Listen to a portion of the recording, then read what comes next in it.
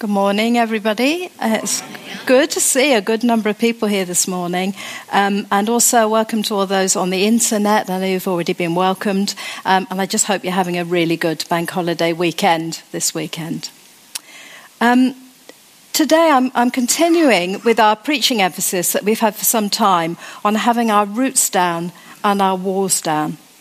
And over the last 2 Sundays, Trevor has highlighted a possible danger of living with our walls down, which is that sometimes we can be caught up in the culture of this world and its principles, and we can go along with the crowd, being caught up in the flow of that crowd. In other words, we can end up running with the world instead of running the race that God intends us to run. And today I just want to consider some aspects of the race we're called to run as believers. There are lots of races going on in the world. There's the rat race, which I don't think has got a lot to do with rats, where the prize is wealth and power. There's a race to the top of the career ladder. There's a race to get to the top of the housing ladder. There's a race to acquire the latest new gadget or new car. 1 John 2:16 says, "For the world offers only a craving for physical pleasure, a craving for everything we see, and pride in our achievements and possessions." Now, obviously, not everybody lives like that. Not everybody lives in that way. But human beings seem to have a natural leaning towards living to satisfy ourselves. And this is encouraged by that world's emphasis on consumerism, on always having more. But the race we run has a different focus. It's rooted deep into the values of the kingdom, characterized by loving God and loving others, where we're intended to show humility and look out for others rather than constantly focusing inwards on what we think we need. So I'm going to just read some verses from a couple of passages which a lot of you will know already, and I'm going to be drawing on some of those as I speak this morning. So I'm going to read from Hebrews 12, verses 1 to 4 and verse 12. "Therefore, since we are surrounded by such a huge crowd of witnesses to the life of faith, let us strip off every weight that slows us down, especially the sin that so easily trips us up, and let us run with endurance the race God has set before us. We do this by keeping our eyes on Jesus, the champion who initiates and perfects our faith. Because of the joy awaiting him, he endured the cross, disregarding its shame. Now he is seated in the place of honor beside God's throne. Think of all the hostility he endured from sinful people. Then you won't become weary and give up." And verse 12, "So take a new grip with your tired hands and strengthen your weak knees. Mark out a straight path for your feet, so that those who are weak and lame will not fall but become strong." And then 1 Corinthians 9, starting at verse 24. "Don't you realize that in a race everyone runs, but only one person gets the prize? So run to win. All athletes are disciplined in their training. They do it to win a prize that will fade away, but we do it for an eternal prize. So I run with purpose in every step. I am not just shadow boxing. I discipline my body like an athlete, training it to do what it should. Otherwise, I fear that after preaching to others, I might myself be disqualified." I really like watching sport, actually, and I'm always amazed at what athletes are able to achieve and their almost superhuman abilities. And I realise that we don't always appreciate the absolute dedication and hard work that they put in to being the best that they can possibly be. They are totally committed to what they do. So how do we run the race that's set before us? Firstly, we commit ourselves to the race. It isn't just possible. You can't just sort of rock up at the beginning of a race at the Olympics and expect to compete. There's a lot of energy and hard work that goes into achieving qualification. Entry isn't guaranteed. But the good news is that in God's eyes, we have qualified for the race that we're going to run. Not based on what we've done, but what he's done for us. Ephesians 9 says we are saved by the grace of God when we believe. And salvation is not a reward for the good things we have done, so none of us can boast about it. We stand at the starting line with confidence, believing that because our roots are deep down in the love of Jesus, we are able to start the race, but we're also able to run a good race and finish it as winners. In the passage we read in 1 Corinthians 9, in verse 25, Paul reminds us that all athletes are disciplined in their training. That's not a word we often like to hear, is it, being disciplined? Those who succeed are committed to hard work and have a deep desire to achieve their goal. A race of any sort requires some effort. Sportsmen and women, as we know, have got coaches who help them develop to their full potential. But I was hearing more and more when I was watching the Olympics, people saying, well, I've run this race, but I didn't have the same facilities as normal to prepare myself. So I couldn't go to the gym in the way that I used to go because of the lockdown, because of COVID. And they had to take more responsibility for their own training regime. So you have found people doing rowing in garages and home gyms and in their gardens, and then turning up and winning medals, gold medals in the Olympics. And in the same way, we need to take responsibility for our own spiritual training and be disciplined and committed. We know that our strength doesn't come from our own natural resources, but there are times when we need to speak to our own spirits and build ourselves up, strengthening ourselves in the faith. And I think that's particularly important where we've not been able to be together, that now as we go forward together, we need to begin to speak to our spirits and to build ourselves up and strengthen ourselves in the faith. As the writer says in Hebrews chapter 12, verse 12, take a new grip and strengthen your weak knees. We know the Spirit helps us to do this, but this is an exhortation to take control, to be active in our training, to pull down what we need from God, to stir up the gifts in ourselves, to speak to our spirits. We can speak to ourselves in psalms, hymns, and spiritual songs. We can sing to build ourselves up. We can speak in tongues which edify us and build us up. And sometimes, I pray some weird prayers sometimes. I know I should pray, and sometimes I say to God, just help me want to pray more. Whereas really, I just sometimes need to say, just get on with it. Just get on with it. Just pray. Don't keep asking God for stuff which he just wants you to do. Just get on with it, stir yourself up and do it. And then we also strengthen ourselves by eating and drinking healthily. That's a bit of an area I put here, not just in the spiritual, but I don't want to sound like the nanny state. Food is designed to build us up and make us healthy, and we know that the body can be very demanding, don't we? It likes to rule over us. It likes us to overindulge ourselves. I'm not going to say too much about overindulging, but it's wise to make food and drink, along with other things, serve us and not become our masters. And it's important as well to keep our spirits well fed and well watered. So reading the word is good food. There are various ways that we take food of the word on board. There are lots of different ways, and I think we've heard about a few of those in the past, different ways we can read the word. And sometimes we snack on the word. So we read a few verses. Now that's fine.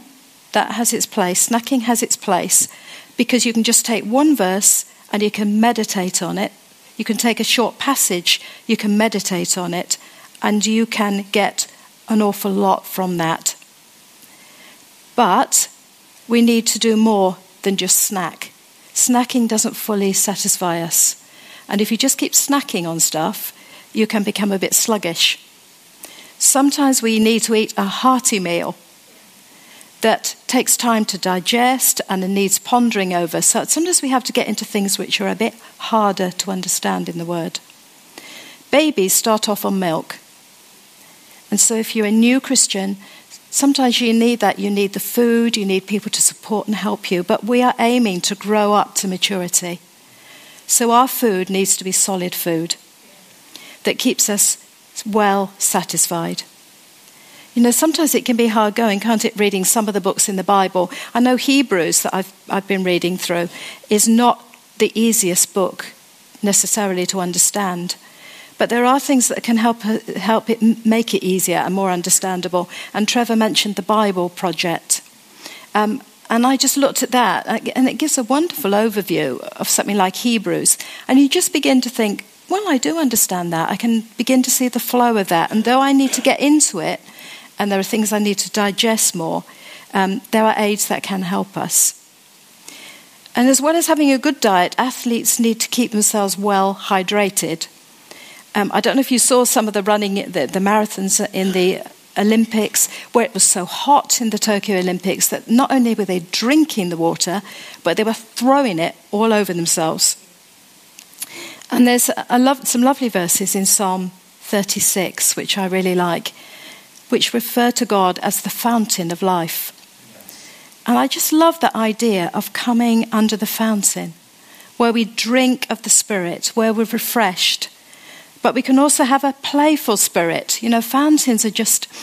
there's an amazing fountain that in it, totally forgotten the name, the English Heritage has, which is just absolutely huge. It goes up to about 100 feet, I think, and it just starts very playfully, and then it just shoots up, and the water just spreads out and gets over you, and it's just a spirit of playfulness, and then the water overflowing to other people as we're under that fountain. The fountain is a place of joy, and the race should also be a place of joy. Athletes undertake a life of discipline, but they do it because they love what they do. They just love what they do. Reading the word and prayer can be hard work sometimes, but are always rewarding and help us run the race with joy. And secondly, we run with only the essentials.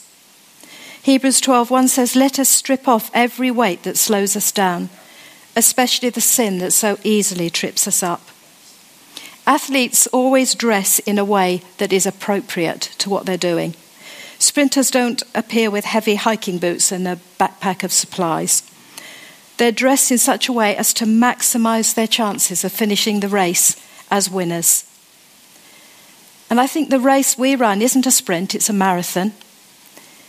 And in the same way, it's important we don't weigh ourselves down with unnecessary burdens. Sin can be a burden, but other things that aren't necessarily sinful in themselves can hinder our progress and slow us down in the race. So we know that material things aren't the most important things in our lives. We know that. And we know they don't bring us peace. But there's an awful lot of pressure, isn't there, on us in the Western world to have more and more things. And the pursuit of them can take away our focus from the kingdom. I certainly wouldn't be without the internet. I mean, it's just been so useful for all sorts of things. But it can eat up our time. And so much is designed, I've cut me into my sentence. So much is designed to hook us into satisfying our desires and cravings. I just do a lot of shopping online. I've never enjoyed shopping particularly. So things like clothes I like to buy online. But so often you're hooked into the next sale or the next thing, or you need to have this. And we just get drawn into satisfying our desires and cravings. And also, unless you're a hurdler or a steeplechaser, a runner doesn't expect the racetrack to be littered with obstacles. When you're out to do the 200 metres, you don't expect to see a load of boulders in the way. But in our race, normal life can and does throw up some boulders for us. It isn't all plain sailing. You can have sickness, you can have bereavement, we can have family problems, and they're nothing to do with us. They're not our fault. We're not responsible for them. But also there are things that we can create, petty things that we get worked up about, that can create unnecessary obstacles. So we don't want to do that. We want to keep our race as smooth as we possibly can. And thirdly, we keep our eyes on the finish line. The verses we read said, "Let us run with endurance the race God has set before us." And we do this by keeping our eyes on Jesus, the champion, who initiates and perfects our faith. We need him, don't we? And we need to run with endurance. Romans 12, that's another good passage as well as Hebrews 12, we are told never to be lazy, but to work hard and serve the Lord enthusiastically. We are committed for the long haul, but we keep Jesus and his sacrifice before us, knowing he is the champion who has already run the course before and overcome all the obstacles. He's won the race. He's with us at the start line. But he isn't the starter who fires the gun. Do they have guns? Is it a gun? Anyway, who sets us off. He's not the one who sets us going and retreats to let us get on with it. He's in the race alongside us. He doesn't say, "Get going." He says, "Let's get going. Let us get going. Let's get going together." He's at the finish line as well. And so for this reason, we can run the distance. We keep our eyes fixed on him and the reward that lies ahead, running while keeping in step with the Holy Spirit. Successful athletes have a real desire to win and to gain the prize, be it a medal or a cup. A prize for the winner at the ancient Olympic Games was an olive wreath or a laurel leaf that would obviously have a limited lifespan. Our reward is an eternal crown. We run with joy now, and we run with joy into the future. What we receive is a crown that won't perish. It's a heavenly reward that won't pass away. And I think it's important that we shouldn't forget that our faith has eternity in it as well. There's a sort of balance, isn't there? When you think back sometimes maybe to Victorian times, a lot of what I think about when I think about Victorian times is there was so much hardship and they saw so much death and there was so much loss often in families that it was almost like they thought we've got to get through this to get to the reward in heaven, to get to where everything is going to be fine. And sometimes we take our eyes in our society where sometimes we are comfortable, or too often we're comfortable, aren't we? And we take our eyes off the eternity. We begin to think this is all. But it's a balance. Our faith is about eternity, but it's also about partnership with our Heavenly Father in the here and now as we run the race. We bring his restoring love into the present and run the race with joy in the present. And our joy is what propels us forward. And our very last point, I'm pleased to say I can't see the clock. I don't know if that's good or bad because it's got lots of things in front of it. But my last point, we run together.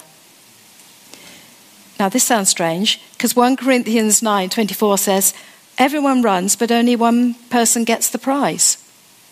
That sounds a bit strange. Athletes in the Olympics always aim to win and not become second or third. They want the gold. And we are called to run the race in order to win, but it isn't about being in competition with other believers. As individuals, every one of us here has a race, our own race to run. And my race is different from your race. But we run alongside each other and we win together. We run to win with total commitment and focus as though we are the only ones who will win the race, but we run together. And in Hebrews 12, verse 1, it's referring back to the heroes of faith in chapter 11. It talks about a huge, now some versions say cloud. I don't know what was coming up on there, but my version says a huge crowd of witnesses. And these are the heroes of faith talked about in chapter 11, and their deeds are used to encourage us in our own life of faith. So it's talking about us being surrounded by a great crowd of witnesses. And I know Trevor was talking about not particularly liking crowds, but I think this is the right sort of crowd.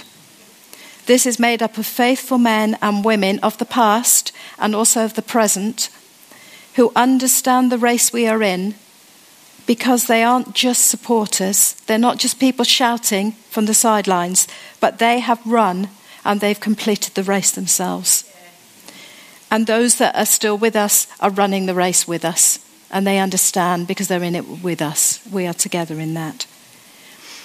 I thought for me, one of the best moments of the Olympics was seeing those people who had worked together as teams, not individual runners or what have you, but people that had rowed together or run in relay races together and had worked together as teams, and they went up on the podiums, maybe 2 of them, maybe 4 of them.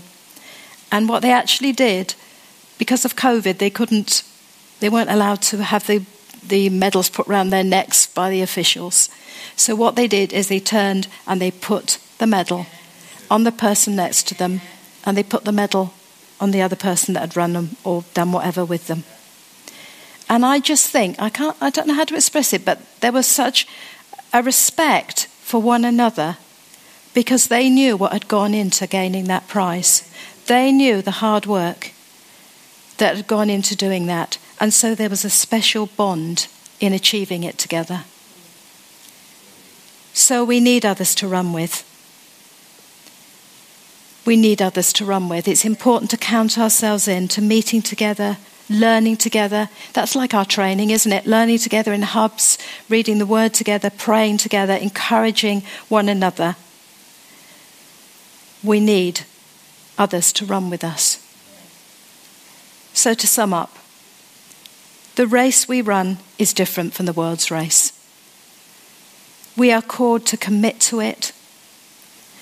I love what Ruth said when she was preaching a few weeks ago. We need to put our whole selves in. We need to put our whole selves into it. To run knowing what is essential.